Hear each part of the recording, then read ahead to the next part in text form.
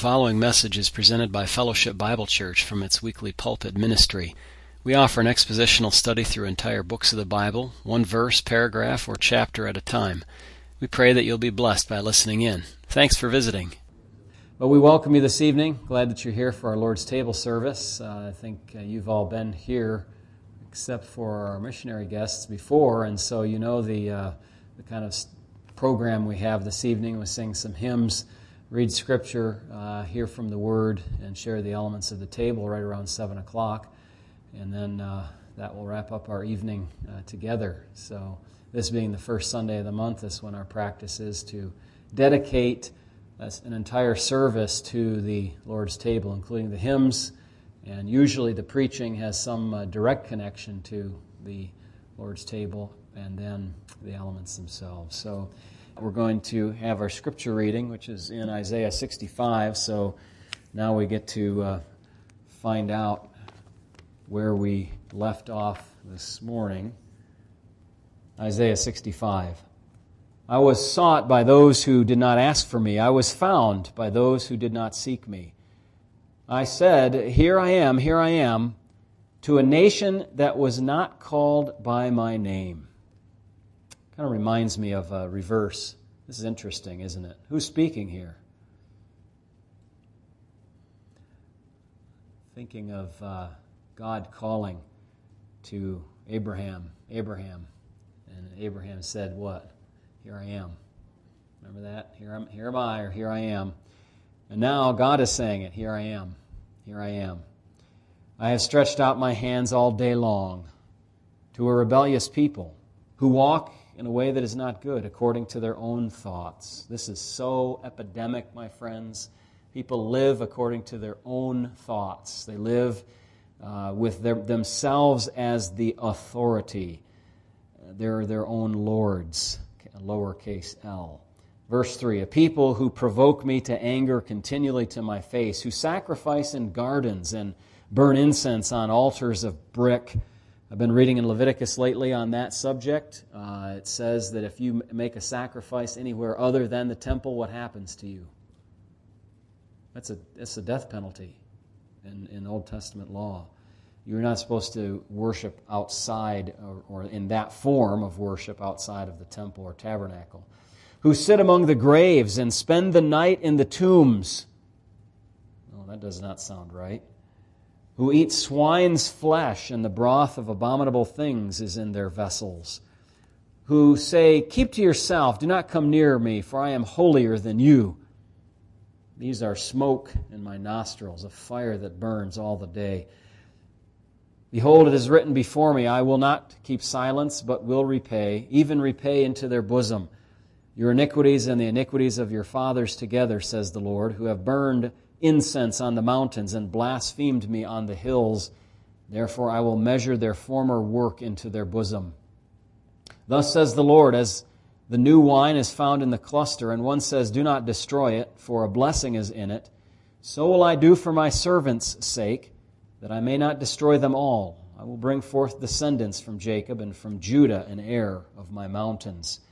My elect shall inherit it, and my servants shall dwell there. Sharon shall be a fold of flocks, and the valley of Achor a place for herds to lie down, for my people who have sought me. But you are those who forsake the Lord, who forget my holy mountain, who prepare a table for Gad, and who furnish a drink offering for many.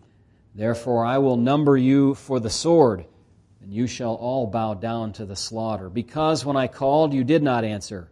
When I spoke, you did not hear, but did evil before my eyes, and chose that in which I do not delight. Therefore thus says the Lord God, behold, my servants shall eat, but you shall be hungry. Behold, my servants shall drink, but you shall be thirsty. Behold, my servants shall rejoice, but you shall be ashamed. Behold, my servants shall sing for joy of heart, but you shall cry for sorrow of heart, and wail for grief of spirit. You shall leave your name as a curse to my chosen, for the Lord God will slay you and call his servants by another name, so that he who blesses himself in the earth shall bless himself in the God of truth, and he who swears in the earth shall swear by the God of truth. because the former troubles are forgotten and because they are hidden from my eyes. For behold, I create new heavens and a new earth, and the former shall not be remembered or come to mind. But be glad and rejoice forever in what I create. For behold, I create Jerusalem as a rejoicing, and her people a joy. I will rejoice in Jerusalem and joy in my people. The voice of weeping shall no longer be heard in her, nor the voice of crying.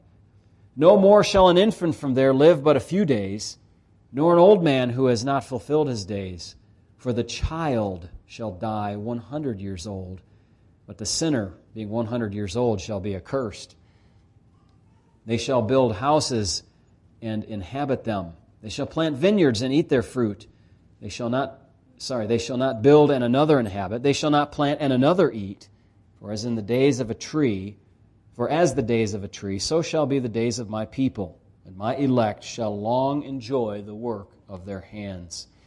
They shall not labor in vain, nor bring forth children for trouble, for they shall be the descendants of the blessed of the Lord, and their offspring with them.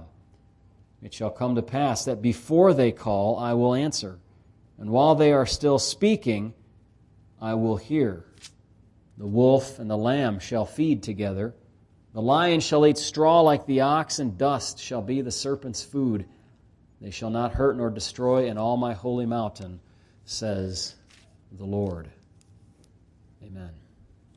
At this time, I'm going to ask Brother Nathan to come and share a message tonight for us, and then we will sing one brief hymn and have the elements of the table after that point.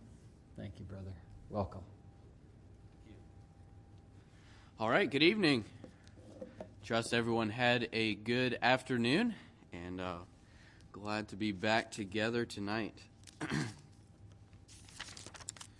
We're going to be in 2 Corinthians chapter 4 tonight.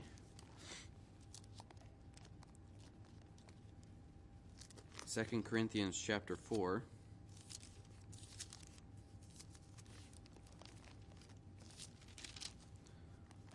I appreciate the emphasis, as Pastor mentioned, on the gospel.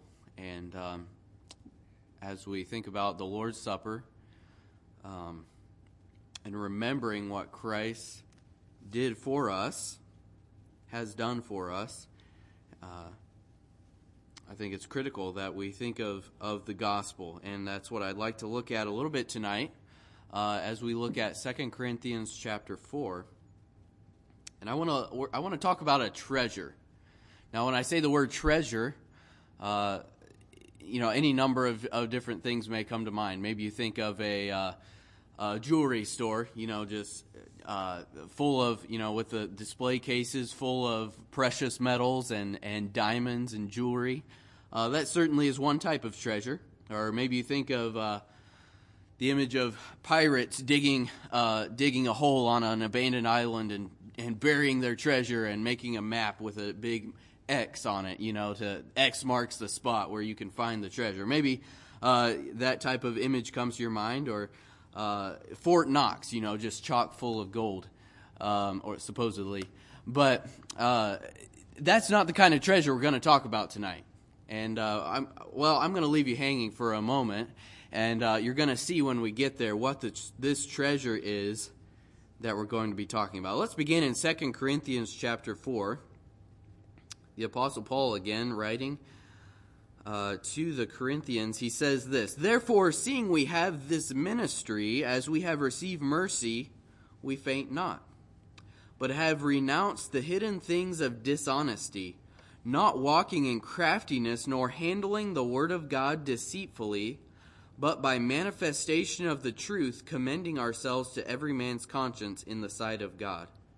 I want you to notice especially verse number 3. We're going to come back to this. He says, "But if our gospel be hid, it is hid to them that are lost, in whom the God of this world hath blinded the minds of them which believe not, lest the light of the glorious gospel of Christ, who is the image of God, should shine unto them." Now, the Apostle Paul is talking about how he preaches. In verse number 2, he said, we've renounced the hidden things, or we've put away the hidden things of dishonesty. In other words, he doesn't preach the gospel in a dishonest way. He says by manifestation or by revealing the truth to every man's conscience in the sight of God. That's how he treats this gospel. In verse number 5, as we continue, he says, "For we preach not ourselves, but Christ Jesus the Lord, and ourselves your servants for Jesus' sake. For God, who commanded the light to shine out of darkness, hath shined in our hearts to give the light of the knowledge of the glory of God in the face of Jesus Christ." Now verse number 7, he says, "But we have this treasure in earthen vessels, that the excellency of the power may be of God and not of us." So as we look at what the Apostle Paul is saying, he says, I preach in a truthful way the gospel of Jesus Christ. He says we present this gospel by manifesting or revealing the truth to every man's conscience. He says if this gospel is hidden, it's hidden to those that are lost. Verse number 4, he says, "The God of this world has blinded the minds of those which believe not, lest the light of the glorious gospel of Christ should shine unto them." So we're talking about the gospel of Christ. And he kind of sums up that gospel in verse number 6. He says it has shone out of darkness, has shined in our hearts to give the light of the knowledge of the glory of God in the face of Jesus Christ. And it's that gospel that he's talking about when he comes to verse number 7. He says, we have this treasure in earthen vessels. I believe tonight, as the Apostle Paul wrote to the Corinthians, it's clear that he saw the gospel as a treasure. It was his treasure, and he says we are earthen, or well, he says it this way: we have this treasure in earthen vessels. Paul says that we hold this treasure, which is the gospel of Christ, in earthen vessels.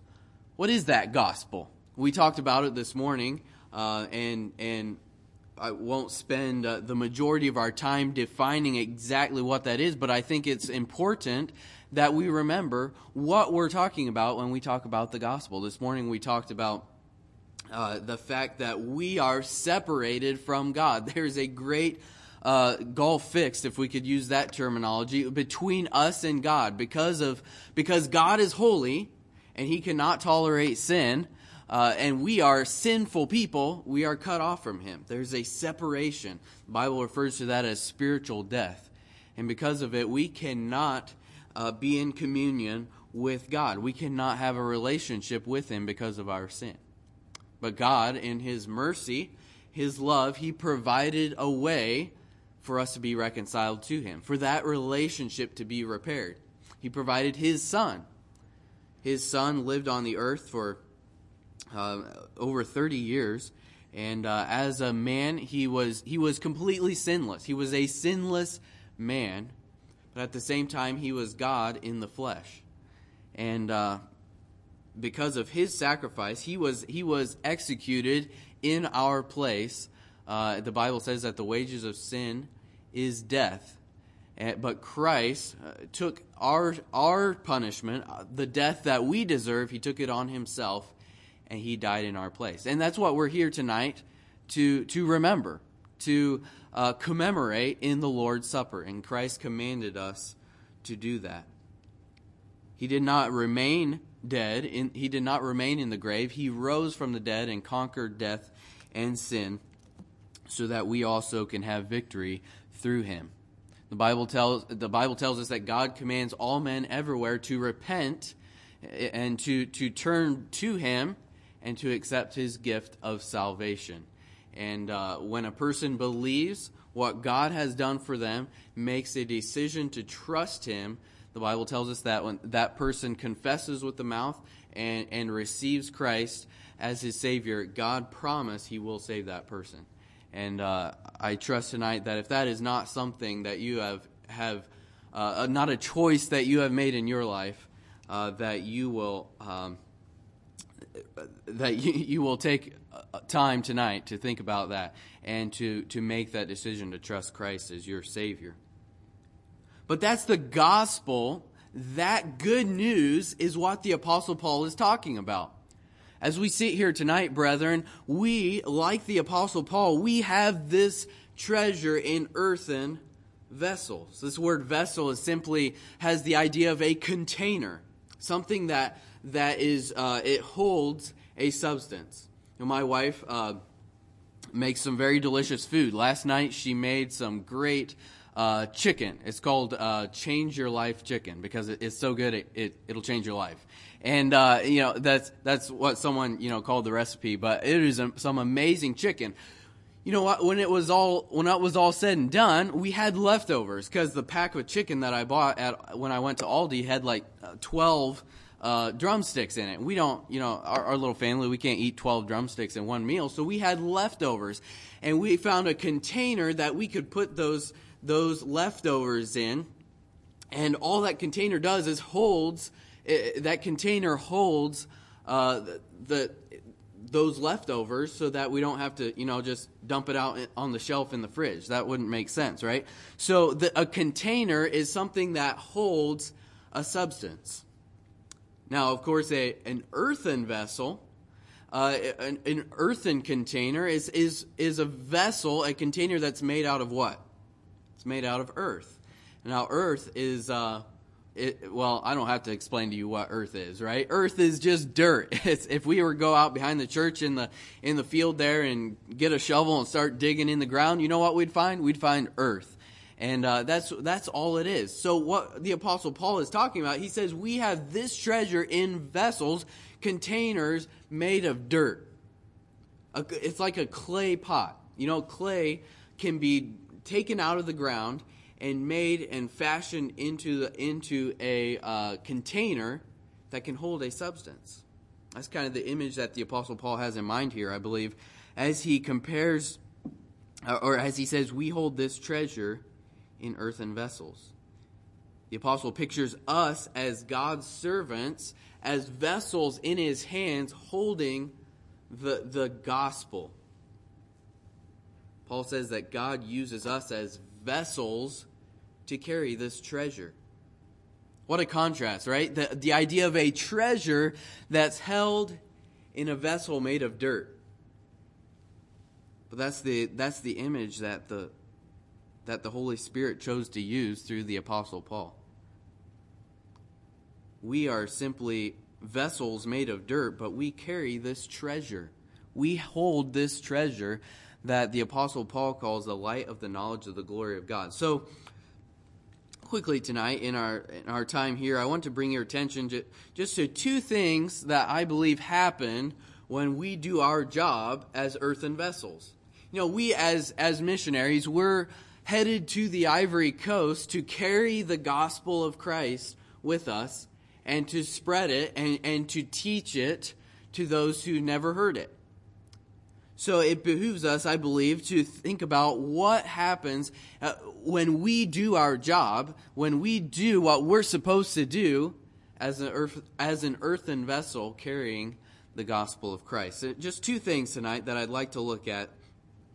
Two things that happen when we do our job as earthen vessels. Let's have a quick word of prayer, and then we'll look at these two things. Thank you, Lord, for the opportunity once again of speaking from your word tonight. I pray that you would speak through me, and most of all, speak through your Holy Spirit and through your word tonight, and tell us what it is that you want us to learn, and how we can grow closer to you tonight. And it's in Christ's name I pray. Amen. First of all, the first thing that I see here, I find in verse number 3, the Apostle Paul says, "But if our gospel be hid, it is hid to them that are lost." What's that idea of being hid? It's like it could be translated veiled, or it's covered up. Now, have you ever had something that was hidden or that you lost? I'm one of those people that, if I lose something, and I'm looking everywhere to find it, and I know it's got to be here somewhere, and I just cannot find it. it drives me crazy, right? Because I'm looking and I know it's got to be here. It's got to be right within reach. I just had it, whether it's a car key or my glasses or my phone. If I lose that thing, I'm looking and just turning the house upside down trying to find it, and it drives me crazy until I find it. Before Hannah and I were married, I one day, forget exactly what the circumstances were, but I had to borrow her car, or we switched vehicles. I think she took my truck and I took her car, and when I came home from work, I came in the house and I evidently dropped the key or lost the key somewhere.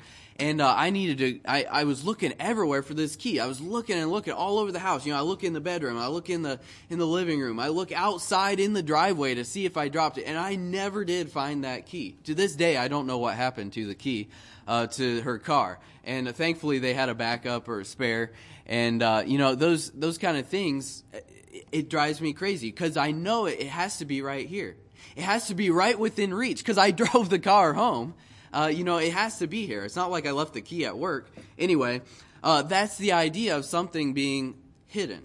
It's right. It's here within reach, but it's covered, and you can't see it, can't access it. Maybe you've had a similar experience to that, or having, maybe you've been in that situation. I had a friend. We were working on a project. And he was looking everywhere for, it was like a construction project. He was looking everywhere for his pencil. You got to have a pencil when you're building something to mark and make measurements and everything, mark measurements. And he was looking everywhere. Finally realized it was stuck right behind his ear, and maybe you've had that kind of thing happen to you, or hopefully you haven't been looking all over the house for your phone and realized you were talking on the phone while you're looking. But maybe you've had something like that happen. But what's the idea? It's right there within reach. It's within your grasp, but you just can't see it. Recently, we were at a mission conference, and Hannah and I were getting ready to leave the church and go to where we were staying for the night. And I was looking for my son, Daniel. Hopefully, some of you got to meet Daniel, and he's. I was looking, we're getting ready to leave, and you know how it is. You're ready to leave, and you start to call, So I started looking around and said, Daniel, and then I realized I was holding him in this hand. That was an embarrassing moment. He was right there. I didn't need to look. He was right there within reach. I didn't realize he was in my arm. So that's the idea of something being hidden within reach. But Paul's admonition to us is that if we are allowing the truth of our message, the truth of the gospel to be hidden, it's hidden to, who is it hidden to? He says it's hidden to those that are lost. Those who need it. It's hidden to those that need it, if we could say it this way, those who need it the most, because it's right within their grasp, but it's hidden. Much worse than that car key, that's lost, and I know it's somewhere in the room, but I just can't find it. Much worse than a pencil being stuck behind your ear. If you just reach up, you can grab it if you know it's there. Much worse than that is when the gospel is hidden to those that are lost, because it's right there within grasp. It's within reach. It's freely given to all who will accept it. But if our gospel is hidden, Scripture tells us that it is hidden to them that are lost. That's the first thing tonight. I see that when we do our job as earthen vessels, our job is to reveal that gospel. It's to carry it and to disperse it to everyone around us and to share it with our friends, our loved ones, our everyone that we have the opportunity. We are to share that gospel with them so that it is not hidden. That's what it means. I believe that's part of doing our job as earthen vessels. What God has designed us to do as clay pots in His hands. So we saw that, first of all, when we are fulfilling our role, we are doing our job as earthen vessels in God's hands, the gospel is not hidden. But then the second thing I see here, and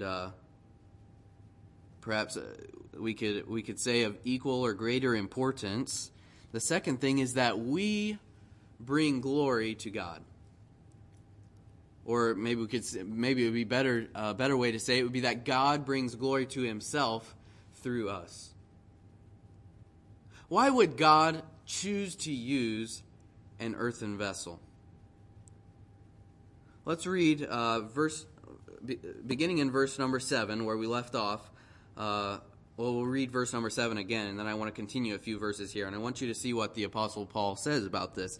He says, "But we have this treasure in earthen vessels, that the excellency of the power may be of God and not of us. We are troubled on every side, yet not distressed. We are perplexed, but not in despair. Persecuted, but not forsaken. Cast down, but not destroyed.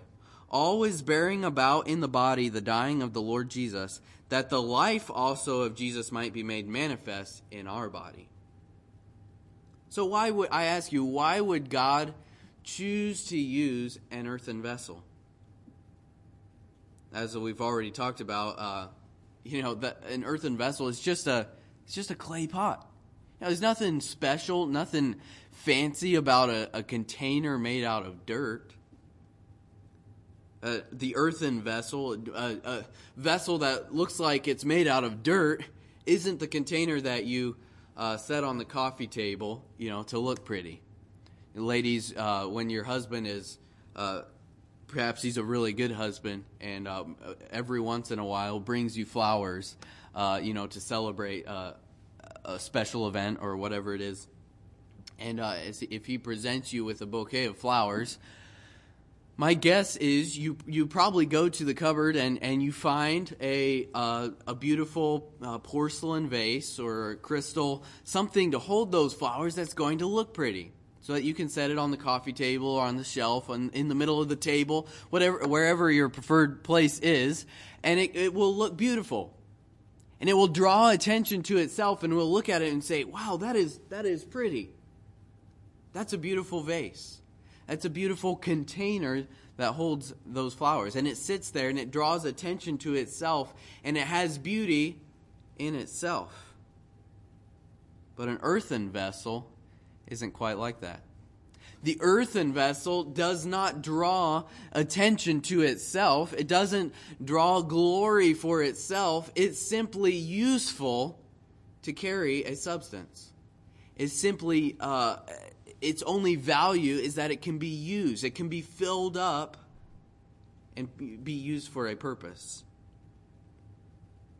Paul explains exactly why God wants to use us. He says, "We have this treasure in earthen vessels that," and literally we could say, "so that the excellency of the power may be of God and not of us." This word excellency in the original language is the verb, or it's not a verb. It's the word from which we get our English word hyperbole.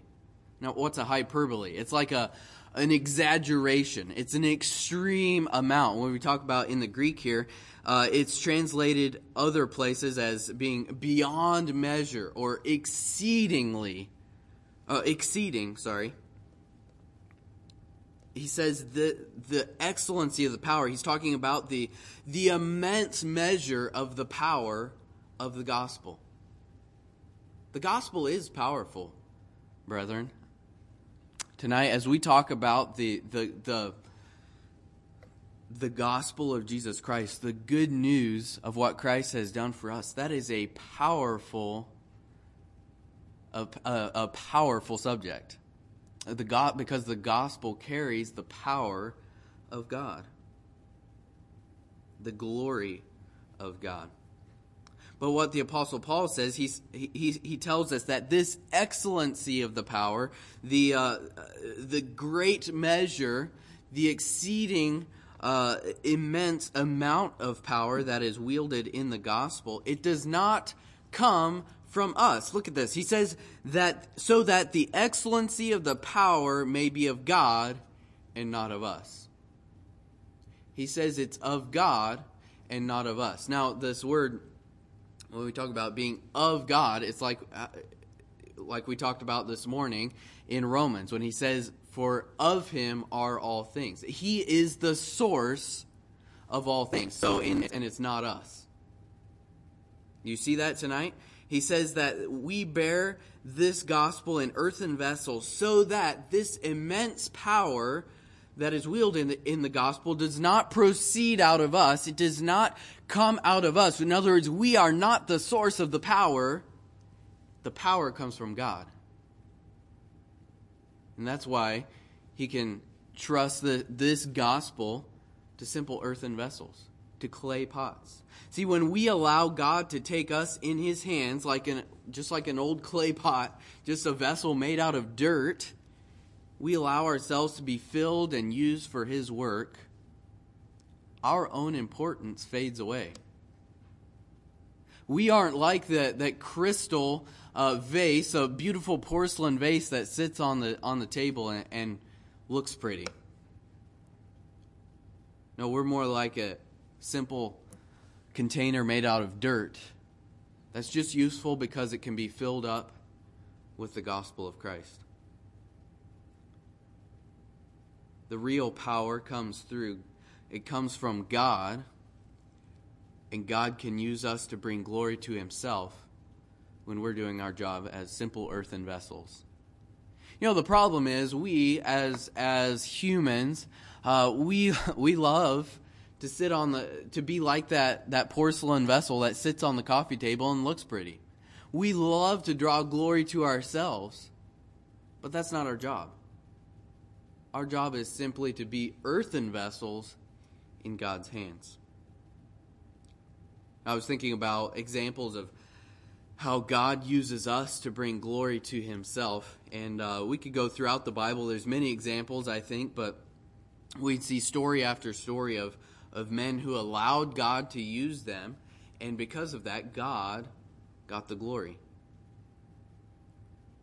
1 Kings 18, we won't turn over there, but you're probably familiar with the story of Elisha and how he faced all the false. I'm going to turn here so I can quote the verse correctly. But Elisha faced the false prophets of Baal. I think it was 400 some prophets of Baal that he faced, and they had this great face off on the top of the mountain where they begged and begged their God to send down fire, and nothing happened. And Elisha, you know the story, he poured water on the altar so that the entire altar was soaked, and God sent down fire that burned up the Bible tells us it burned up the sacrifice, it burned up the altar, it burned up the dust, and it burned up the water that was surrounding the altar.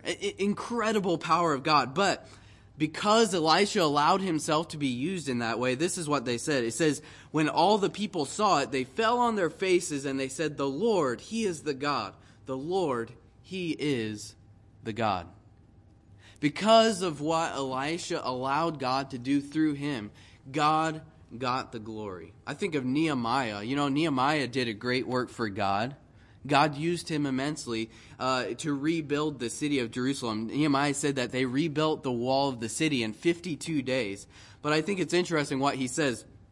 He says that when all our enemies heard thereof, and all the heathen that were about us saw these things, they were much cast down in their own eyes, for they perceived that this work was wrought of our God.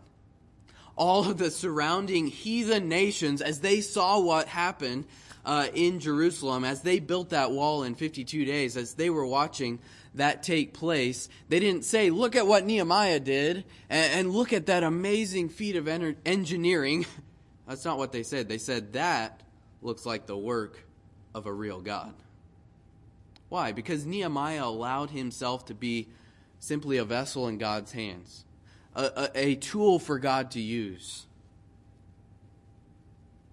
in 1 Samuel, when David, in one of the most famous stories of the Bible, slays the giant, David didn't take the credit. As